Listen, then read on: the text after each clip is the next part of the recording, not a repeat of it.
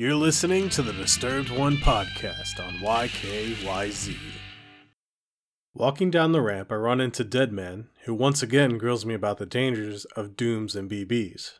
Proceeds to tell me to take a shower, because Sam would not want the president to see him like that. What's that now? What did you just say?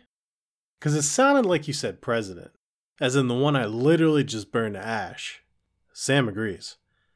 Sam has some choice words to say as he reminds Deadman that thanks to Pt.22, as he just referred to it, everyone is alive, and we prevented another void out. Deadman agrees to take care of the little one as Sam heads down to his room for some well-deserved rest. It's off to dreamland as we now see who I'm assuming is Sam crying on a beach. The lady in the red dress appears again and brings Sam a dream catcher. I might be looking a little too deep into it, but I swear that in the middle of it is some of that gold material we keep seeing. The name of the second episode appears in front of me.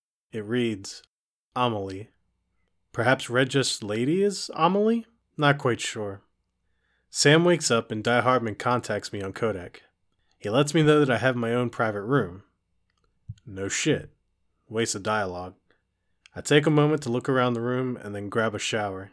Let's go see who now occupies that office.